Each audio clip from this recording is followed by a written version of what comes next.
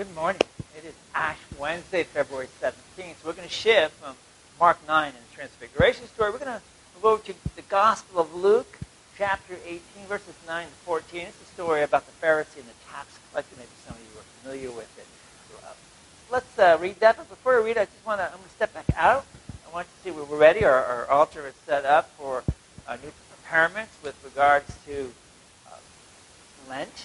If you're looking to the left, you'll see the three nails, representing nails going into Jesus. On the far right, you see the crown of thorns that will be placed on his head on Good Friday. And we ask the Lord, we say, be merciful, Lord, with this. And there's a focus for you as we prepare for Lent, as we start that today. So in our reading, I want you to listen to this one if you haven't, have your Bibles open up and follow along. Verse 9. He also told this parable to some who trusted in themselves that they were righteous and treated others with contempt. Two men went up into the temple to pray, one a Pharisee and the other a tax collector. The Pharisee, standing by himself, prayed thus, God, I thank you that I am not like other men, extortioners, unjust, adulterers, or even like this tax collector. I fast twice a week. I give tithes of all that I get. But the tax collector, standing far off, would not even lift up his eyes to heaven. He beat his breast, saying, God, be merciful to me, a sinner. I tell you, this man went down to his house justified rather than the other. For everyone who exalts himself will be humbled. And the one who humbles himself will be exalted. That's our text. So, in our reading, Jesus told the story to people who were confident in their own righteousness and looked down on everybody else. Two men, Jesus says, went up to the temple to pray, a Pharisee and a tax collector. Remember, the Pharisees were the people who lived good, clean lives. The tax collectors were people who swindled and intimidated others out of their money.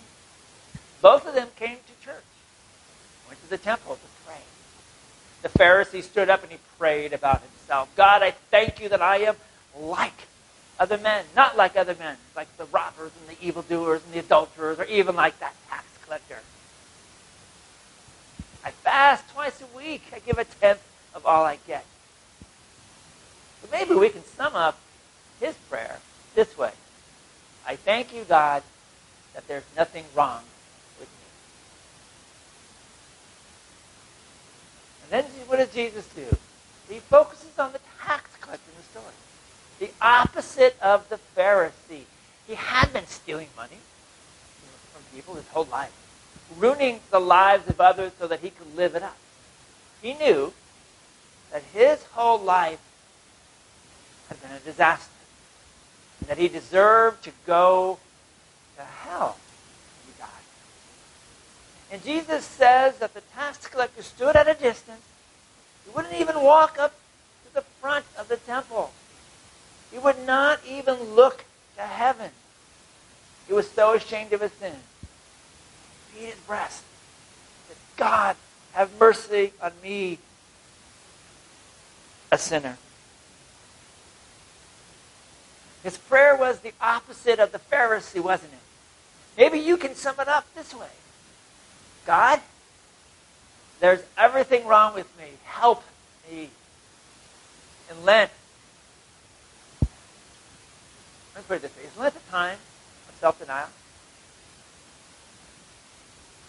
Jesus speaks to us through his word. And he tells us that Lent is a time of self-denial, a time of give up something. But Jesus isn't concerned with chocolate and beer and potato chips. He's concerned with what's going on in your heart. Lent is a time to give up those sins of our lives. It's a time to give up the sin of hypocrisy. Acting like a Christian on the outside, but being proud and self-centered on the inside. Lent is a time to give up the sin of duplicity. Being a Christian on Sundays, but being an unbeliever on Friday. It's a time to give up the sin of being lethargic. Someday I'll get my act together spiritually. Right now, though, I'm just too busy focusing everything except God. What is Lent? Lent is that man who stood in the back of the temple and looked down at the ground and he prayed to God, Lord, have mercy on me, a sinner. Lent is a time for us to be like that man, to give up our sinful habits, our sinful attitude, to stand before God and ask him to forgive us, to wash away our sins, and to empower us to turn away from our sinful ways of the past, to live new lives that are dedicated to God. And after we lay our sins before Christ, this is also a time to give up our guilty feelings. Just as the tax collector walked home justified before God, so you and I can walk away knowing that we have been forgiven. I no longer have to feel guilty about my sins. I no longer have to beat myself up because of the way I've been living. I've been forgiven. My sins have been washed away by the blood of Jesus Christ. I can start all over. I can work hard to be someone who obeys God, who worships God every day with the way I live my life.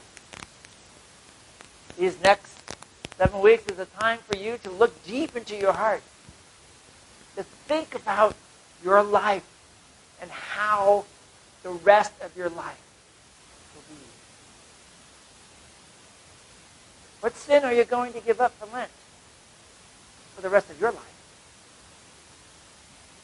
Jesus will forgive that sin.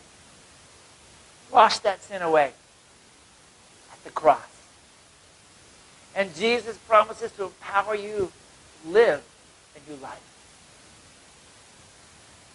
If people want to temporarily give up a certain thing for Lent as a sign of love for their Savior, well, that's fine. That's okay.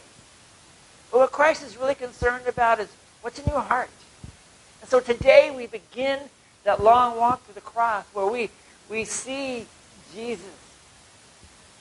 Where we see just how serious and how terrible our sins are.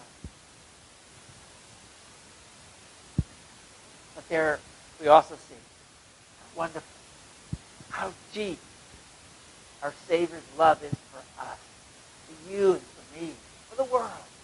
You see, the road doesn't end there, but at the empty tomb, where Jesus rises from the dead to prove that all of your sins have been forgiven. And God bless you as you begin your Lenten journey. Pray with me.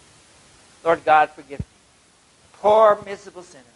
Lord, may I live like the man in the back of the temple and always be humble before you, my God. Amen. Hope to see you later on today. To join us for Ash Wednesday. Come by the church anytime today. I'll be here all day till about 6. And we'll give you ashes at that time. You can come to the schedule times that we have. 11, 12, 5, 6, 12. Call me during the day and say, Pastor, can I come by and get ashes? I can't come. We'll make it work. Thanks for being with me today. Have a blessed Lent. We're going to continue with this text tomorrow. We'll see you tomorrow. Hopefully later.